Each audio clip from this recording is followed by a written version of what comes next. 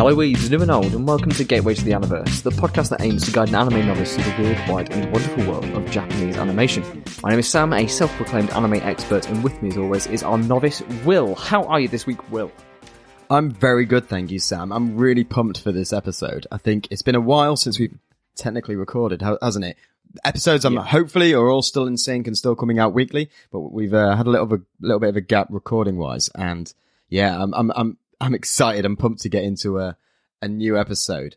Before we get into what episode this is, for anyone who hasn't been here before, this is the show where we talk about anime. Sam's an expert, a weeb, I'm a noob, and we come together to form two sides of the same coin, and we discuss everything about a particular show that Sam gives us, or a movie, or just a general chat about anime. And we try and decide whether we can find shows that are good enough to show to a noob, someone new to anime, that we can get them into the Aniverse and get them hooked on Japanese animation. Yeah, with our two brain cells combined, we might just be able to do it as well. We've got a few contenders. We've come up with, this is episode 55 or something like that? 57, yeah. 57? Bloody hell. Sitting on quite the stockpile of gateway shows that we can throw out there to aspiring anime watchers. Yeah, I'm definitely going to make a, what they called? It's not like a flyer, like a document that you can hand people and say, here's your list. A pamphlet. Like a pamphlet. Yeah, I feel like there's recruiting people into a cult. I mean, after our previous conversation, it wouldn't surprise me. Which we're definitely not going to discuss on air. So anyway, if you want to watch along, if you want to if you want to keep up with what we're talking about, we are watching the show Violet Evergarden today, and we've watched the first 3 episodes. So if you want to stop and listen, and if you want to stop listening and go watch it, by all means do that. Just make sure you come back straight after, and tell a friend. Oh, and tell a friend to do the exact same thing. Just tell them to watch the first 3 episodes of Violet Evergarden and then listen specifically to this podcast. That should be easy, right? Like, that's a really easy thing to convince someone who doesn't do that already to do. I think, yeah. I feel like a good friend, a good, honest friend would actually listen to that simple request. 3 episodes, it's only an hour, and then a podcast. As we all know, people are really easy to convince to take on new hobbies and interests, because that's just how the human motivation works. Someone tells you to do something and you think, yeah, that definitely suits my lifestyle. We definitely should do exactly what we're told and what we're ordered to do. Sam, what's Violet Evergarden and why should people watch it?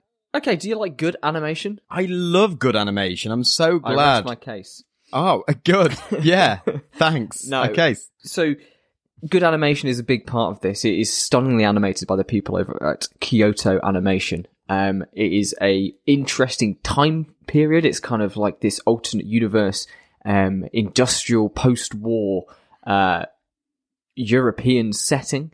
Do you like letters? Not, what kind of letters? Like the alphabet? I'm very good with my letters. I know there's 26 in the English one. Not very good with any other language. Although I think most European languages have 26 as well.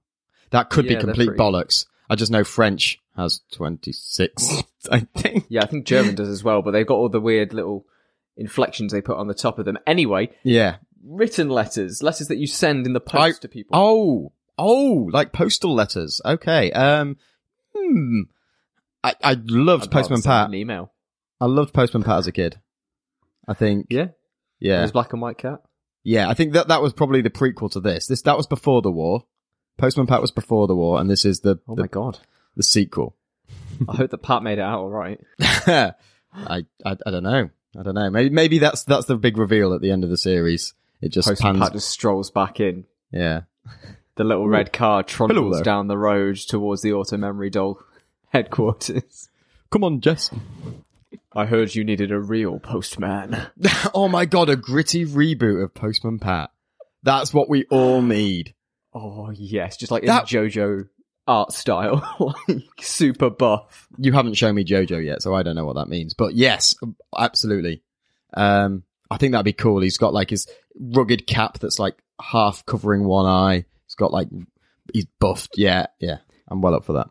Let's do it. Fantastic. Unfortunately, we're not watching the gritty reboot of Postman Pat today. We are going to be checking out Violet Evergarden. So should we actually get into the discussion of said show? Yeah, let's do it.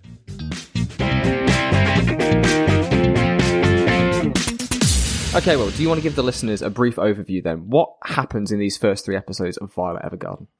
Oh boy, do I haven't actually written anything for this. I always forget, like, we agreed that I was gonna, like, tell the story of the first 3 episodes. And ever since, I've forgotten to actually write anything. So we meet Violet, who is this, blank slate of a character who is, okay, so very early on in these episodes, they seem to go back on their narrative very quickly. It's very confusing at the beginning because people say they are who they're not, and then they change it, and then I don't know. It just doesn't really. It seems a bit jingle jangly. But basically, there's been a war. She seems to have been some sort of weapon, some sort of combat god participant. Yeah, she's like this child soldier during this war, which we get no backstory of in these first 3 episodes. We don't know how she became that. We don't know how she's trained like that. We just get glimpses, don't we? We see we get a very her fighting, and we see like the end of her soldier career, but we don't really know how she came to be like this yet. Yeah, because she's very young at this stage. She's still like a young middle teen, like 14, 15. I don't know. She's not. I think she's 14. Yeah, she's not exactly old now, and this is after the 4-year war. So, 4-year war, is that related to real life at all? And so that means, you know, she's getting trained before the age of 10 to be this machine that can kill. Anyway, she loses her arms, and then... Oh boy, does she. Oh boy, does she. And she gets given robot arms, because robot arms are a thing in this show. And after the war, just got Hamilton playing in my head now. After the war, she is sort of in the hospital. She's learning. She wakes up after losing her arms, and she's got these robot arms. And she meets Lieutenant Hodgins. Hodgins, who basically takes her under his wing. And oh my god, again, this is so hard to explain. Apparently, she's in love with, or there's a reciprocated love as well, maybe, from the Major, who was her commander in the war. Yeah. She wants to basically go back and follow orders. She's just she's been trained so much to be a war machine that she doesn't really know how to be a normal person. Lieutenant Hodgins sort of feels sorry for her. Clearly, the Major is dead from the beginning of episode 1. Yeah. And apparently that's a reveal. And everybody is like, he's never coming back. And every time anybody mentions anything about him, this is something that kind of grinds my gears a little bit, is how much people are just willing to just say, oh, he's not coming back, when he's very, very obviously dead. I mean, like, stop pussyfooting around it. The way Lieutenant Hodgins reacts, like they zoom in on him, his clenched fists and his tension. Yeah. Like when she asks where the Major is, he's clearly, he doesn't want to give the bad news that he's dead, because this girl loves or has this infatuation with the Major. Mm-hmm. We'll get into her character arc in a second. Yeah, but basically he takes, oh my god, we haven't even got to the main part of the story. Potatoes. So we get, so in the premise is we've got a now robotic, like, I don't know, limbed fighting machine, post-war, trying to fit into society. And what role do we give her? Well, she's going to go type love letters for people who want love letters typed. Because most of the population is illiterate. Yeah. Yay. It's very bizarre. Yeah. So Violet is recruited by Hodgins to come to his company, which he started up after the war finished, which is essentially a post office, because it's a public use post office, because the military post isn't accessible for civilians. And initially he brings Violet to two sponsors, the Evergardens, who were going to look after her and kind of house her and raise her.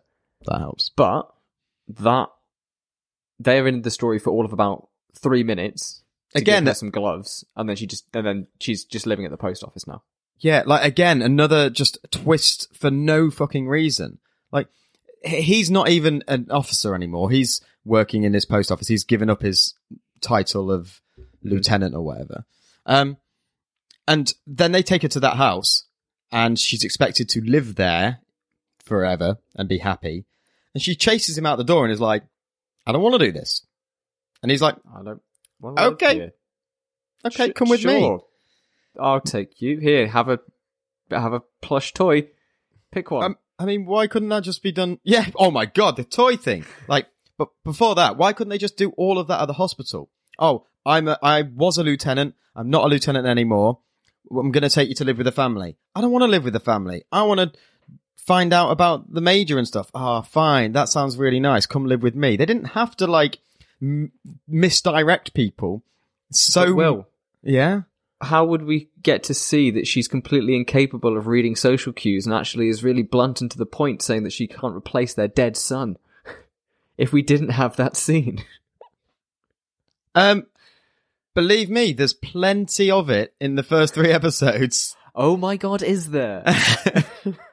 She has no sense of social cues, like you say, but she doesn't even learn in the first 3 episodes that maybe she should think before speaking. She just blurts out whatever she wants, like, and then she has. Okay, so are we going to talk about character first, or are we going to talk about the teddies first?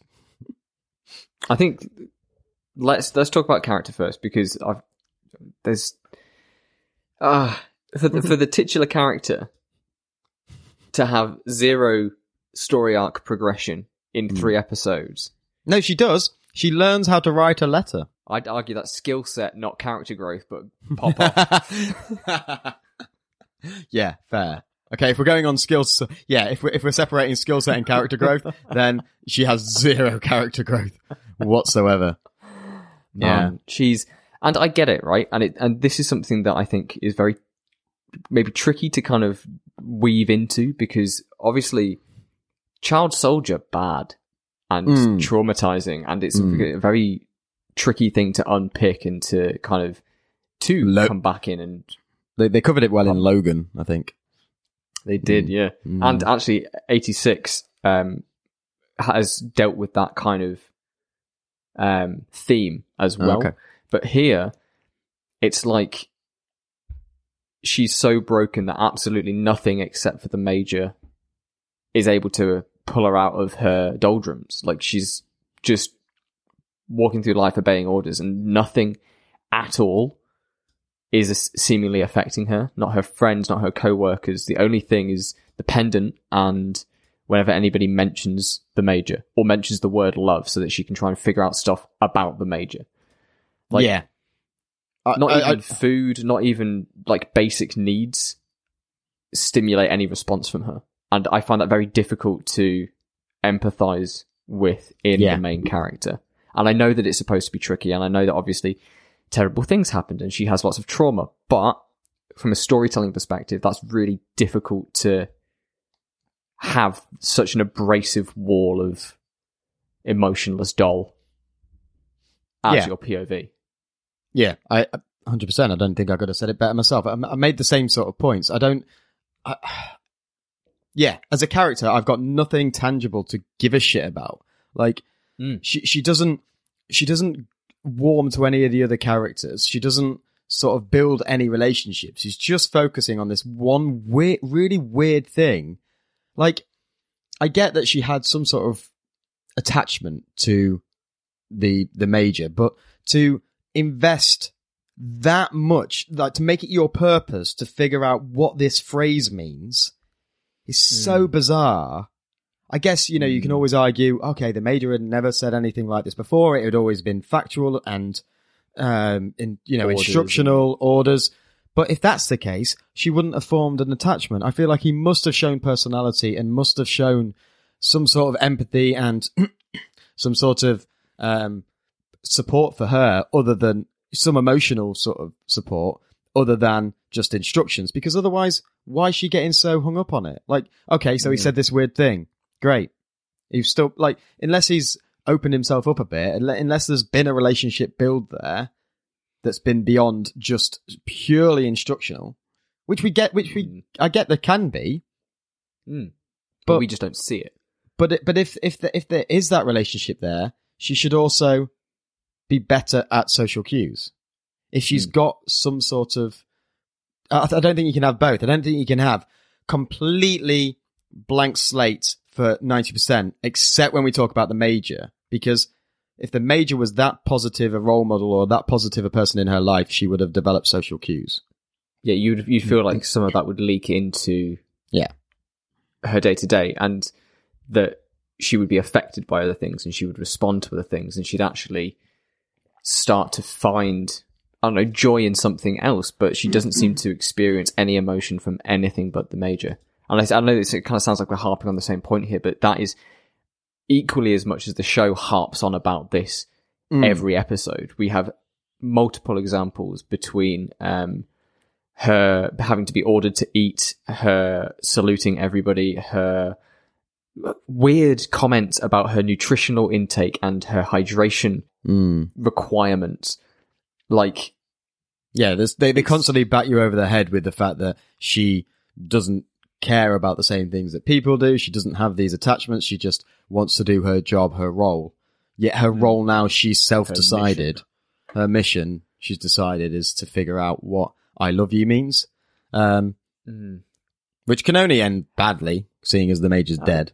But yeah, you know that it's going to lead to her being remarkably upset, and everyone's, again, still tiptoeing around it.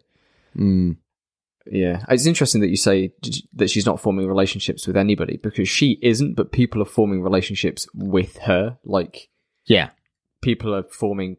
Well, because they have to, because she's the protagonist. Yeah, she's got the plot armor to force people to be friends with her. Yeah, and she's pretty, so there we go. I guess. Yeah. And prettiness, I think, is something that you definitely can't hold against this show. It is stunning. It is a visual delight. Every moment has something going on. It's all wonderfully animated. Like, it is, honestly, it's crazy to think that this was a weekly show, but then that's just what Kyoto Animation are known for. They're the same guys who did Dragon Maid. They're the guys who did a bunch of other super popular stuff like A Silent Voice. The craftsmanship in making this story is incredible.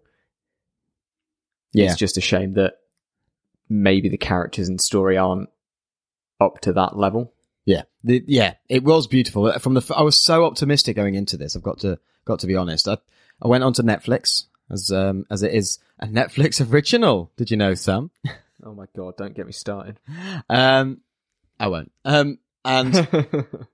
Yeah, it was on Most Popular, and I was like, "Ooh, It's on Most Popular. People are watching this. People are liking this. I'm going to give... well, I'm obviously going to give it a go. I've been told to give it a go. I'm excited. It looks You've been like ordered, Will. I order you to watch this show. It looks like it could have some depth to it, because we'd also spoken recently about, wanting some more mature, sort of maybe deeper shows, or some more adult content. I can't remember the genre, whatever you called it. Senin. And, so I was quite excited. And then when it opened up, on sort of, I can't remember how it opens, but it was beautiful. And all the way through, you've got beautiful backgrounds, you've got lovely character designs like that, the way the light hits everything. Oh, the lighting in the show is wonderful. I don't know whether I can 100% say that I like it, but I appreciated it. Because there was a weird moments in some of the early scenes where every character had this weird yellow line that sort of ran down one side of them, and I was like, that's not how lighting works. But hey, it was like they were trying to do like a lens flare. yeah, they were. It was like it's a cool stylistic thing, but I love like the hair on every character was so detailed and so flowing and multi-toned. Like was it Lieutenant Hodgins with, like, he's got the reddy sort of deep blood red hair, or not even blood red, it's almost like a burgundy hair colour. Yeah. And then it's got like the different shades, like top and bottom, just to add that shadow and depth. Really nice, really nice. And you've got like, I didn't get his name. You've got blonde haired dude who's got that. Gilbert. I love Gilbert's hair. Wait, he's called really Gilbert? The really long strand, the guy on the motorcycle. Yeah. Yeah. I thought, wait, isn't Gilbert? No, I've got that Gilbert's wrong. Gilbert's the name of the major. It's the major. It's Benedict. Sorry. Right. Yeah. Oh, yeah. I was thinking that's bloody confusing, giving the two main characters the same name. Benedict. Yeah. He's a little diva as well, isn't he? I love him. Do you? There's some really annoying moments with his relationship with, is it Catalia? Yeah. Where he's just sort of snubs her and dramatically just throws his head to the side and scoffs and like. Maybe it was because Violent was so bland, but I love his little fight with Catalia in episode 3 where they're just like, I can't believe you've done this. Why would you do this? Hey, weren't you two fighting? Oh yeah, we were. Like, because... Did you? Oh my goodness. They've got character. I know, but... I don't know. I feel like I get why he can be annoying. I found him annoying. I found that whole thing a bit annoying because I felt like they're trying so hard to be deep and meaningful, and the character. If you again, it's having it both ways, isn't it? Like if you're going to go along this deep, hurt, sort of emotionally detached character that can't accept her own emotions, and then I guess you could say it's the adds levity to the show to bring you out of that a little bit, but I still think it needs to be believable, and I just didn't really buy into their little tiff. It does feel like it's from a completely different show almost. It's a lot more exaggerated than anything else that we've seen so far. Like most of the comedy, Catalia is very exaggerated in all the right places. Good lord, and that's kind of our main source of sketchy etchy here, outside of a brief changing scene in with Benedict, where we see more of Violet's horribly scarred body.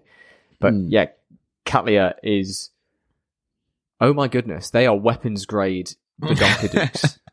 Did you watch this in dub or sub? I watched it in sub. Ah, interesting. I had the sub on. I'm assuming it's the original sub on Netflix because it was different to the dub. So, I watched it in both technically. How was the dub? Was it all just American, or did they go for accents or anything? Because it's quite European based. Yeah. Did they go for anything? It's a good question. I feel like it was American accents. I didn't really clock. Yeah, I'm going to say American. Don't quote me on that. But the dub itself, I didn't. The whole thing, I think it was more the script than the dub. I didn't feel like I didn't feel like it landed. I thought it was... Really? Yeah, I didn't like it. I didn't think the comedy landed. I thought it was mistimed.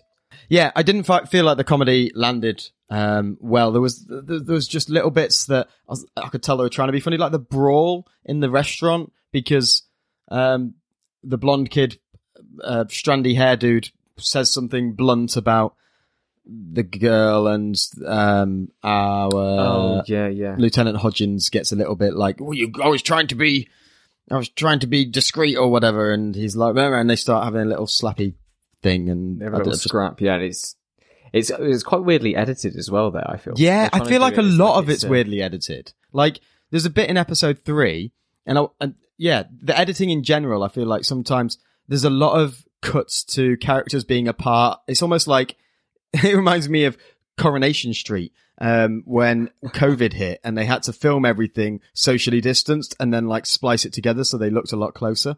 And they did a really good job of it. All the soaps were doing it because they wanted to keep running. Yeah, so there's bits where like people would be stood further away from each other mid conversation. And I don't know, someone will come out and say that it was artistic choice to show the distance between the characters. But it was confusing. Metaphors, how do they work?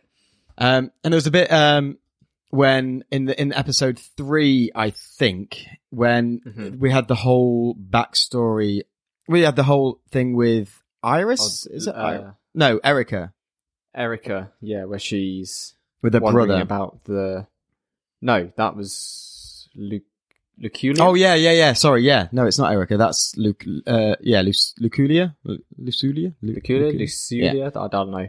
Yeah, because she. And she's telling this story to Violet about all the woes and troubles that she's going through because her brother's a vet, he's lost his leg, and he's now turned to alcoholism in order to kind of cope. And in the interim, it's cutting to the brother getting into fights, getting like beaten up and drinking himself into a stupor. But all of this is set over the top of her narration, and it keeps cutting back to the two of them sitting there just in the classroom next to a typewriter.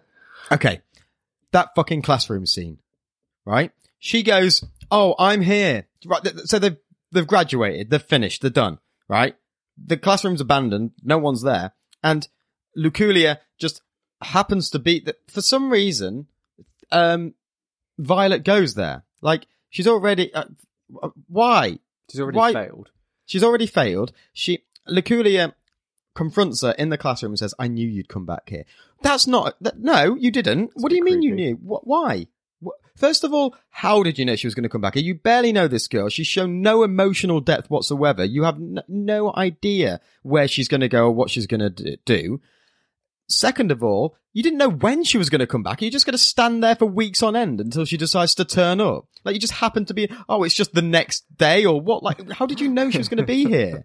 No, bollocks. And they just pass by. "Oh, I knew you were going to be here." What, you got the force? You sixth sense it? What? I don't know. What, did she know where the key was kept as well? Did she ask for permission to come into the classroom afterwards? Or yeah, both of you are trespassing. But in my eyes, you are fundamentally lawbreakers and criminals. You should be punished.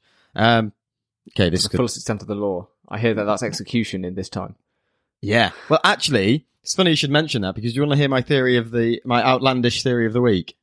I would love to hear your outlandish theory of the week. Please do tell me. Okay, so this is. Okay, hear me out. This is. I see the twinkle in your eye. I know that some bullshit's about to go down. Please carry on. Oh boy.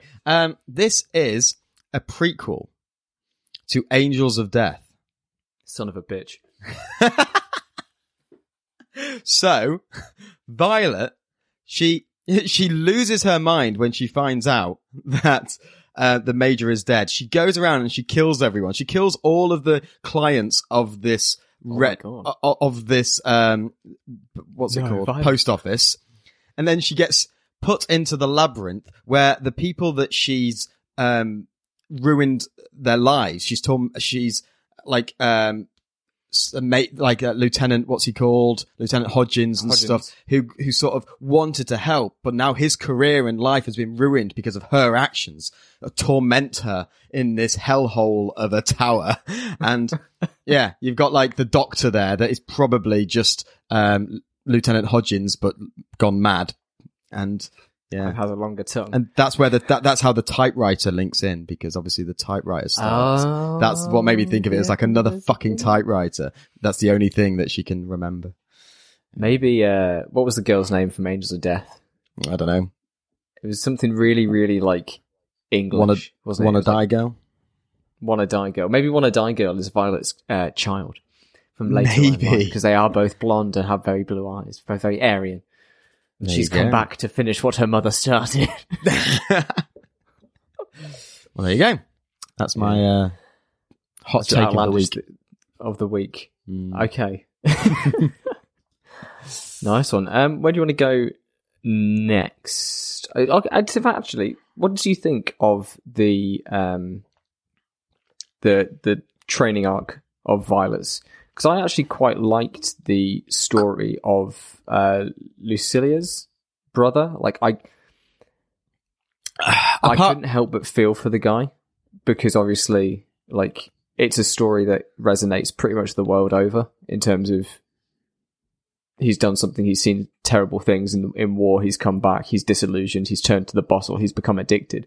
And to see him when he gets the letter, even though side tangent from that, bullshit is that letter getting her that excellence pin, but we'll get back to that. But seeing his reaction, and I do agree, like sometimes it does just take a nice little simple word to reach out to somebody and to convey what you want to say. So I thought that was nice. I think that the way in which it went about was muddied But it was a good moment, and it was nice to see him and his sister going and looking at that sunset view again. Another gorgeous scene, because the way that the lighting, the beautiful background beautiful background art. Yeah, lovely. But what did you think of it? Because this is you coming in completely fresh. I knew that this was coming up. What did you? I think I was just a bit jaded by the negatives by this point. Look, I can't knock that story. I think you're right. It is quite. It is told the world around. Everyone sort of can appreciate it, even if they don't fully understand it. You know, I'm not going to pretend that like I've gone through anything like that or know of anyone who has gone through that. I'm very fortunate, but yeah, we can appreciate the seriousness of that content. But I just think by this point there was some weird jarring moments that between the timeline that sort of made me go, wait, how's he beat her home when he's crippled and they were both heading home anyway? And then she's like expecting him to be there, but then is surprised that he's passed out. I don't know. I think from a storytelling point of view, it's just shoehorned in there to give a reason for Violet to get her pin. And my expectation is that we never see him again. And it was, I mean, yeah, it could be a whole story on its own. I'd love to see like his story maybe, but as a tool, as a tool for this narrative, I felt a bit sort of numb to it. It was just sort of like, okay, great. Yeah. So not really a big fan. And again, it's that we all love the protagonist cliche with Lucilia or Luculia in the first place. Just as soon as Violet stands up in the room, she's like enamored with her, and it's like, this person is clearly very curious, and I'm very interested in her, and she's obviously misunderstood, and I'm going to help her. And it's like, okay, fix her. Yeah, she's a bit of a fixer-upper. Yeah, I think you've crystallized very well there. One of my biggest issues with this show is that it handles all these quite heavy themes, but they don't, and it might just be me, it might just be because of like the kinds of media that I've consumed or whatever, but I don't feel like the fact that she's a child soldier doesn't seem to get a lot of play and doesn't seem to be as serious as it's made out. Obviously it is serious because it's had all these effects on her, but like with the scenes when we see her fighting or like whatever, I'm just like, oh, that's a really nice piece of action animation. Look is it? I don't really feel the impact. I don't know whether that's a lack of soundboarding or whatever, but it does. I don't really feel like it's some flowing movements and stuff, but I didn't really feel it. And it was very brief. It was so. It was so brief. I don't feel like this is a child doing these things, and I'm not shocked. I'm not like no, and I'm not saying like I need to see awful things because there's a moment where we see like her final days as a soldier, and it's supposed to be this absolutely horrible scene and the arms it shows how her and it's like I'm sorry, but I laughed. Yeah, like just the thud on the floor. We just see the arms go. No context. So she's just got no arms, and then she tries to bite the guy to pick him up, and that's a bit sort of like, oh, okay, but okay, and he just tells her to leave her there. But I feel like the emphasis is just being put in the wrong place a lot of the time. I think it's being so shoehorned onto this narrative of she's going to become this, what they called writing girls, auto memories dolls, which is such a weird, stupid name. And it's like, oh, we call them dolls because, and she just cuts her off like, because it's abbreviation of auto memories dolls. I was like, I could tell that from the first time I heard it. It's like, yeah. Shut up. I mean, like, first of all, the explanation isn't really needed. But again, it's a very bizarre setup, though, right? It's so bizarre. Why? You've got these ghostwriters who are doing the letter writing for you, and I get that maybe like they mentioned that there's the illiteracy rate, and I thought that Hodgins' memory doll thing was unique. I thought it was like, oh, he set this up because there wasn't access to the military service, but there's clearly an academy to go and train to be a memory doll. Yeah, and they work in other places. So how long has the postal system been in operation? Like, Hodgins hires... Okay, so here's my theory. Okay. I think it goes back to when, like, you think back to medieval times and post-medieval stuff when, like, only the monks and stuff could write. They were the only ones who could read or write. And I think it's sort of like the merging together of that time and modern times where, like, they've monetized anything to do with scribing. So they're basically just fancy scribes. So they talk about the author that came up with it because the husband of an author. She was writing books. She went blind, so he created a typewriter to be able to, so she could still write. So I think, like, I think the business is booming now for the letter writing industry because that's booming off because of the war. But before that, there would have always been these scribes that did things like contracts and business arrangements and receipts and all of these sort of things that you need to write on a day-to-day basis, books and letters and pamphlets and stuff like that. Although, who's reading them? Holy shit. No, that makes a really good point. If they can't write... we just... Wait, what the fuck? Have we just broken Violet Evergarden? Do we need ghost readers as well? What? Yeah. What on earth? You'd think that if you could read, I mean, that's not true. We know that, reading is a different skill to writing to a certain extent, but you'd think that they're pretty close hand in hand. Yeah, you'd think that if you could read and you could speak, you could articulate closely enough what you wanted to say. But then I guess maybe you want a professional to do it better because they do sort of take their words and make them more flamboyant. Flower them up, yeah. So maybe we'll let it pass, but it's definitely something to think about. That's a very interesting idea, yeah. I don't know how illiterate these people really are. I sense capitalism afoot. But yeah, the whole concept, right? You've got this war machine with robotic arms, and you make her... We've not even touched on the robot arms yet. Right. And you make her become a typist. Like, I just feel like I want to see... And maybe it's just a subversion of expectations. Let's put her in this really mundane world and see how she fits into society. But I don't want to see that, personally. I want to see the war, her kicking ass, not just a glimpse of it. I want to see her kicking ass and defeating the bad guys and then, like, having this relationship build with this. Like, you imagine... You show the war, you show her get recruited, you show, instead of through flashbacks, you show that whole arc, and it becomes this gritty sort of war sci-fi world. And then at the end of season 2, the Major dies and she has to be thrown into society. Then you give a shit. Then you care about this character.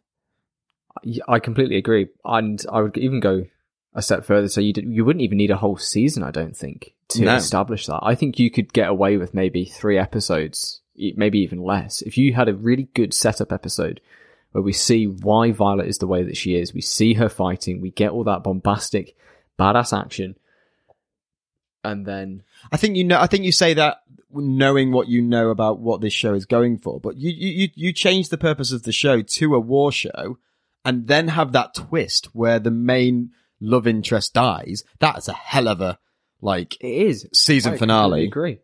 It would be incredible, but I don't think that you'd be able to maintain that level of, like, the level of production that this show goes for. I don't think you could maintain that level of action for 12 episodes. But I do think that have you ever seen a war film? Like, it's not all action. You have those, like... True, you got the down moments. We could see her, like, in the barracks and not socializing with everybody. Yeah, I guess. Yeah, there's like every show there's 5 minutes of violence and then just 15 minutes of her sat in a corner just holding staring at the wall. Just staring at the wall. Eating some spam. This episode sponsored by Spam. I don't know, does Spam have a jingle? I couldn't tell you. Are we basically done here? Do you want to wrap up by talking about OP and ED? Yeah, I mean, when did that come in? When did we get the OP and the ED? Because I feel like the first 2 episodes we didn't have anything. So we got the ED at the end of episode 2. Okay. But we only got the OP for episode 3. 3, yeah. I'll keep my opinions very quick. The song was alright, the visuals were alright, but by the time it kicked in, I was already a bit done with the show. The ED, I liked more the visuals, because I thought I liked the cool silhouettes with the neon colourings. And that was very good. The star visuals at the beginning were quite nice. And the song was alright for an ED. I thought it was quite good. So, the music... Really? I didn't like the ED Oh, didn't song. you? I thought the singer was really nasally. I felt like it was very kind of, I don't know, up there and high pitched and not great. The visuals, I agree, were quite nice. Cool. Yeah. An OP, yeah. I prefer the OP in terms of like the song, but again, I think the visuals, I don't know, lots of backgrounds. Yeah. And only but and good God, there's so much wind in those clothes and hair. But when the show's main I don't know, redeeming quality is the animation of the OP is still pretty nice, isn't it? It's good colours, exactly. It's nice artwork and stuff. So they're doing what they know works, and they're sticking to their skill set, I guess. Yeah. Well, speaking of nice bits of animation, there's only like the standout highlight for me is that moment where she learns how to type, and you see her kind of like pull up her sleeves, and she's like fiddling with the. Oh yeah. I was like, okay, this is becoming more mecha. I can get I can get into this. Yeah, let's see how else she can. What's the word? Like tweak her arms to make them do amazingly cool things. And she does. Like she hammers out. Like she starts typing so fast. She does. And, like I love the fact that she like tightens up the knobs and those things must have been an absolute nightmare to animate. And that's why she wears gloves all the time. It's like, okay, we've made a mistake. Get the gloves on. Yeah. Yeah. One thing that I did want to point out, again, just a criticism of the narrative in this. In episode 2, she writes a letter because this woman comes to her, or comes to the pair of them, her and Iris, I think, and says, I need to write a letter to this guy who's chasing me. I want to play a bit hard to get. I want to play a bit coy, and I want to see if he'll fight for me, basically. So can you write me a letter that sort of insinuates that, play coy and stuff? And she's like, I'll do it. Iris is feeling a little bit embarrassed because she's been shunned by the previous customer, and she's not really got any experience with love and stuff like that. She's not kind of sure. Yeah, but Violet is a robot who hasn't had any experience and doesn't know the first thing about this, and she's not actually working there in that role yet. She's supposed to be shadowing. She's supposed to be shadowing. Her first day. It's her first day on the job, and she's like, I'll do it. I'll write the letter. Seems like a perfect idea. This could never go wrong. And she writes this goddamn awful letter that gets sent to this guy, and the woman comes back and complains, rightly so, because it just sounds crap. Did nobody check? Right? Did nobody like proofread? This is the point.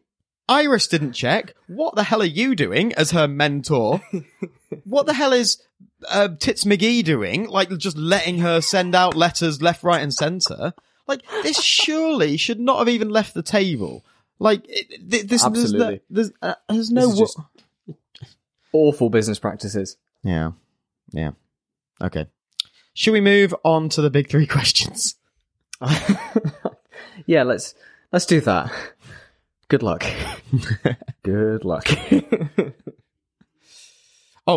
Before we move on, can we just also acknowledge the fact that when she first types very quickly, everyone's like, "Ooh, what's going on here?" She's typing very quickly, and the owner asks her, Catalia says, "Can you just type quieter?" Like, she's got big metal clunking arms. Like, that's ableist. Yeah, it kind of is. It's like, no, I can't. I'm typing with alloy fingers. Like, what do you want me to do? It's like typing with a Fiat 500. I can't make it any quieter. Mate, if you could type with a Fiat 500, I wouldn't even be mad.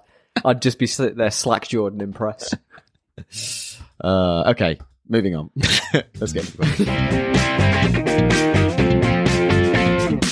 Okay, then, well, it's time for our big three questions. These are the questions that we ask of every show or movie or whatever that comes our way. And it's basically three questions to decide if this is a show that is good enough to show to a complete noob, a complete novice, somebody who's not watched anime before. We think about its concept and how it is executed. We think about whether there are any major turn-offs, and we also think about compellability and watchability. Do we want to watch more? Will, first question. Concept and execution. What do you think? I don't like the concept in its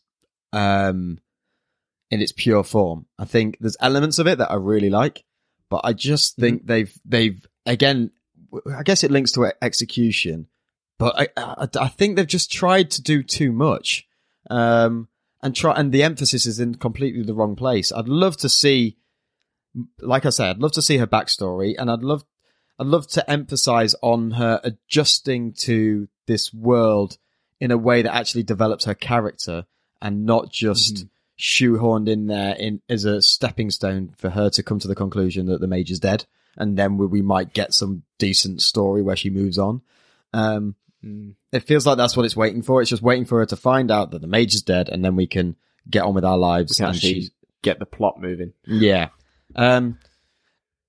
It's got some interesting elements. Like, I like the mechanical arms, even though I question how she survived with blood loss. Yeah, two arms and bleeding out, and she's also covered in cuts and bruises. From seems to be abandoned in some sort of tunnel, and seems to have more fatal injuries than the Major himself.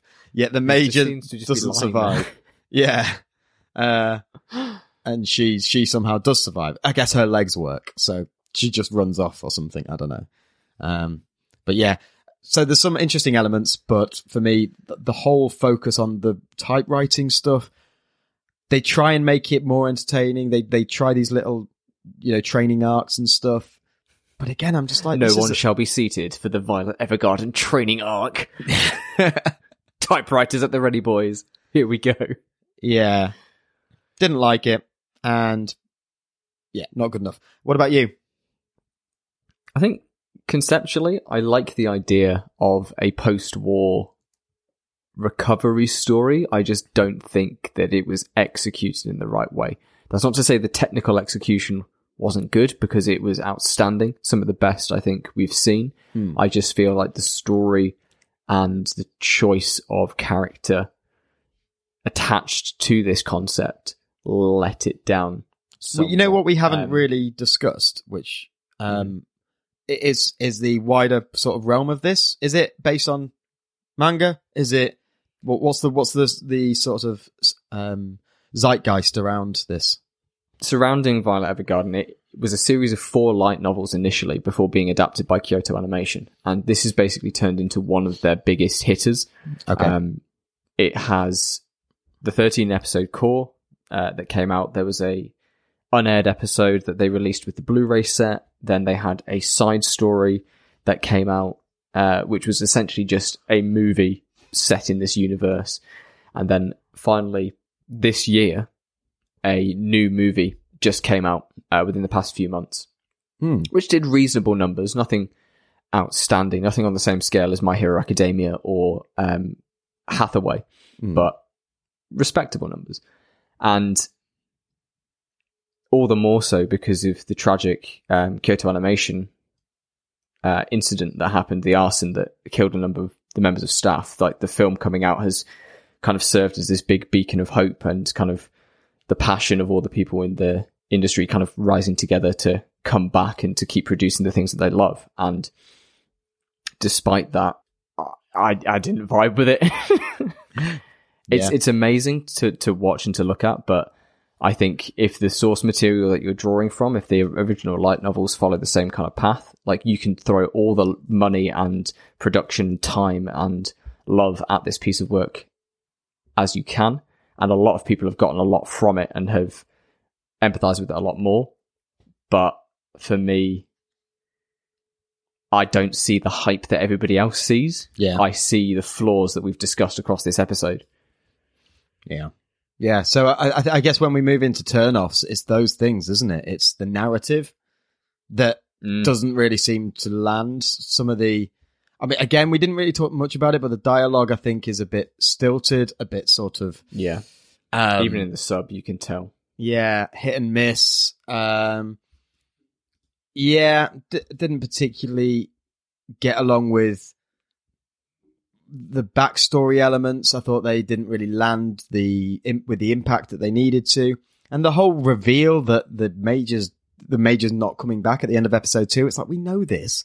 Like, don't show the subtle. I say subtle. They're not subtle because they zoom in on them. Like the reactions to her questions and the avoidance tactics. It's pretty clear that the Major isn't with us anymore. And then you sort of do this bar scene where they reveal that he's not coming back, and it's like, well, yeah, we know that's not a big reveal. Yeah, we get it. I understand reading comprehension. Please, like, if you're going to make the rest of it try to be quite heady and deal with heavy subjects, please respect me as a viewer to figure out that I don't need you to word for word explain that he is dead. And again, it's that overemphasis. Again, respecting the viewer, that we don't need her to constantly butt into every conversation and show her obnoxiousness and sort of, well, not it's unintentional. It's unintentional. Naivety. It's unintentional obnoxiousness. She's just saying what she thinks and not really filtering anything. And it's just, we get it. It reminds me of Angels of Death again in that regard, where it's just beating us over the head again, trying to target those big issues and those big major, topics, big themes, and but then beating us over the head with the fact that there's been a promise made and that she wants to die. It's all linked, dude. It's all linked. This is the it's all canon. Yeah. It's the expanded universe. Or the prequel, yeah. The expanded universe. Oh my god. There's something there. Yeah. So... Yeah, I think the biggest turn-off, and the thing that this show lives or dies by, is whether you get on board with Violet as a character. Like, if you can... I don't even think empathize is the right word, but if you can understand her situation and you want to see how she moves forward, however painstakingly slow that may be, then you're going to get a lot more out of this show than people who, like us, I suppose, who just really want to see some form of growth. And I feel it's not too bashy to say that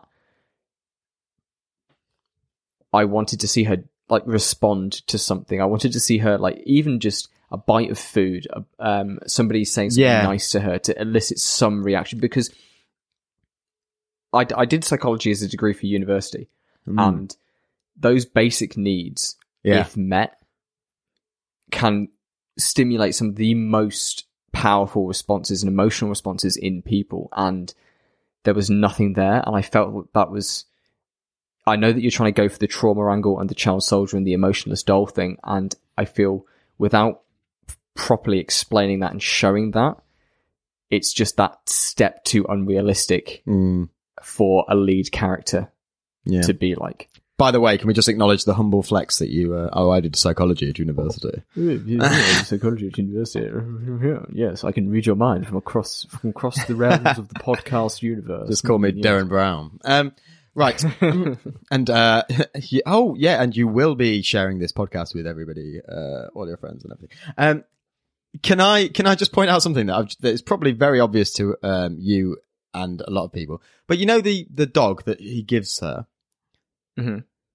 Obviously, I've only just seen the first 3, but to me, that's so shoehorned in there. It was so weird that they put that there. And then they keep showing the dog on the floor. That's just to give her some sort of emotional attachment, isn't it? So that we can constantly refer to the dog as this symbol of kindness throughout these episodes. Because it keeps just looking at the dog on the floor in the room. And it's like, so it's this item that she really cares about. Well, no, it's not. He just made her choose a teddy at the beginning of episode 1. It's like, choose a cuddly toy for no reason whatsoever. Like, what do we get any sort of payoff to why he made her choose one? That's the character arc I want to follow. I want to follow the emotional arc of this doll that's been like left on the floor each time. Because it's a doll, Will. Do you get it? It's a doll. Do you understand? Do you get the metaphor? Ooh, it's a doll. It's so deep. It's a doll that's been left behind. She is the doll. Yo. Yeah, I mean, yesn't.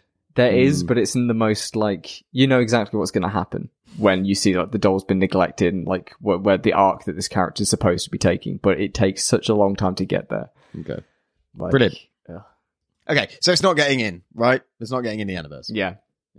I had such high hopes. I was really expecting this to be one of those really sort of well-written shows with wonderful animation that I could go, yes, show this to a noob. They'll fall in love with this deep story. It'll show like Attack on Titan and like those big hitters where you can sort of really feel the depth of the world.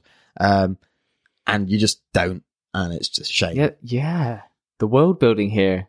There's attempts at it. Like, you see some blown out bridges and we see, like, bits and pieces, but we really don't really get a feel for the city at all. Like, I had no idea about the geography of this entire place. Yeah. Weird. Okay, so Bad, sorry. Some would say. Some might say. We would say. You don't have to. Form your own opinions. And at Sam. So Violet Evergarden, you have not done enough, unfortunately, despite the fantastic animation, to get into the Aniverse. But, you know, good effort, I guess. Sam, we're going to move into Slice of Life in a minute. I'm going to throw this in your direction. Where can people find us if they want to hit us up with suggestions and open the discussion, I guess? Oh my goodness. Well, you can find us on Instagram and Twitter and on Facebook and even contact us by Gmail. We are Gateway to the Aniverse on all of those things, and we are gateway to the Aniverse at gmail.com. If you'd like to send us an email, agreeing, disagreeing, starting a discussion, suggesting an episode, any and all of those things you can do by getting in touch with us. Our DMs are also open on Twitter and on Instagram if you'd like to fire us a message, and we often run polls and other things on our Instagram stories that you guys have been engaging with. So, yeah, reach out, say hey. Brilliant. I think with that, we're good to go. Sam, I've got another question for you. Let's say we've got someone who's listened to an episode and they're like, I really like this. I'd love to listen to their backlog, but I just don't have the time to listen to full hour and a half episodes. Is there anywhere they can find some sort of condensed version? I don't know, like a highlight reel of the episodes that they might be able to get through all of our shows in a more condensed form? One oddly specific question you've asked me there. Well, if you actually look underneath your desk, you will find a piece of paper. A box. If you take that piece of paper, you will find... Open the box. Inside the box is a piece of paper. And you read that piece of paper, you will find a URL. You put that URL into your web browser and you will get sent to Aniverse Highlights. And that is our Highlights YouTube channel where you can go and get a condensed version of all of our podcast episodes as they are getting edited and uploaded by the wonderful Perry Cloudrenlin as he works his way through our backlog to give you the best bits of the Aniverse. Brilliant. Okay, guys, we're going to talk about our week, just have a little bit of a catch-up, non-Violet Evergarden related. So if we don't see you in our Slice of Life, we'll see you next week in the Aniverse.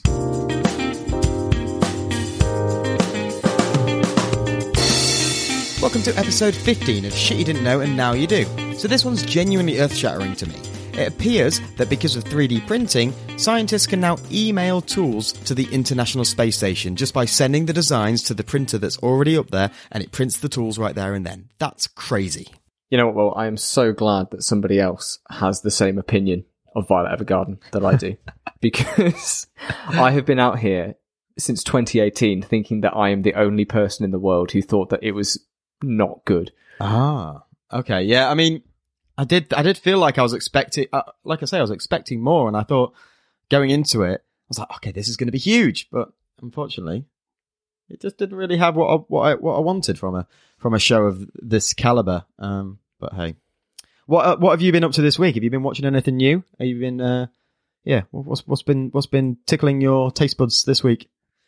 Tickling my taste buds this week. Well, actually, I did eat 3 Indians in a row last week, so that was what was specifically 3 Indians and an Italian. But in terms of things I've been watching and reading, I did decide to check out Candy Flurry and Hunter's Guild Red Hood, 2 Shonen Jump manga that unfortunately were cancelled.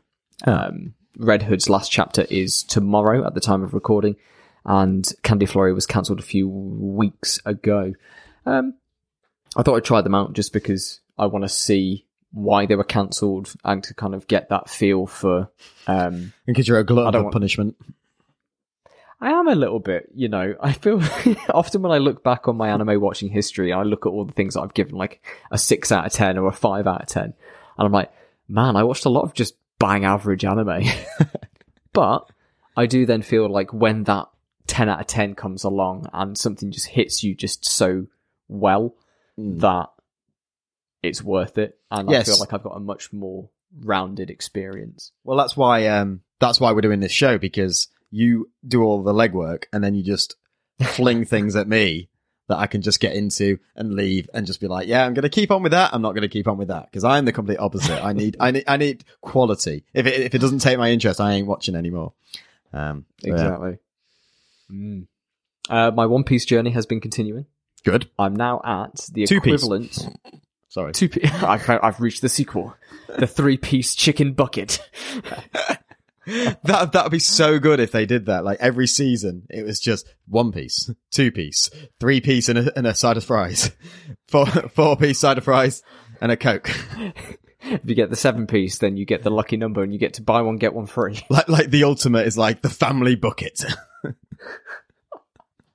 His pirate quest for chicken. Yeah. I'd be into it. I'd watch it.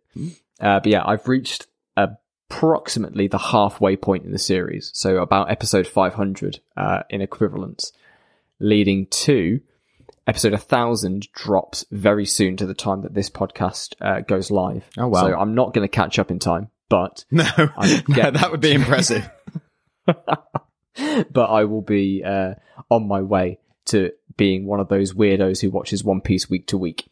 So brilliant. Yeah, that's what I've been up to this week. How about you, Will? Anything that you've been watching, reading, listening, doing? Okay. I've started a new book because I finished... Oh, God. Right. This is so fucking annoying and really embarrassing for anyone who's been... For me, because anyone who's been listening knows that I've been reading Death Note, the manga, and I've been using reading the Black Edition. And I was convinced at the end of the third one I would have my climax. And it isn't. So I've got to buy the fourth one to get my payoff. And that because it just made sense that would be the end of the first arc if there was 12, and this would be the end of the 6th volume. But it's volume 7 is the... It must be, yeah. It happens. Yeah. So it's a shorter second arc. It's ingrained in my brain. Right. Well, you've never told me this. I've been like expecting the end of volume 6 to be the big moment, and it's very close. That's the annoying thing, because he's just about to get the Death Note back. We've just had the Porsche crash, and yes. Yeah. Oh, Matt, I didn't know the Japanese police were allowed to carry such big guns. Yeah. So that was really disappointing, and sort of like I just could taste it and I wanted it, but I'm gonna have to order the 4th Black Note edition. This is all part of my master plan.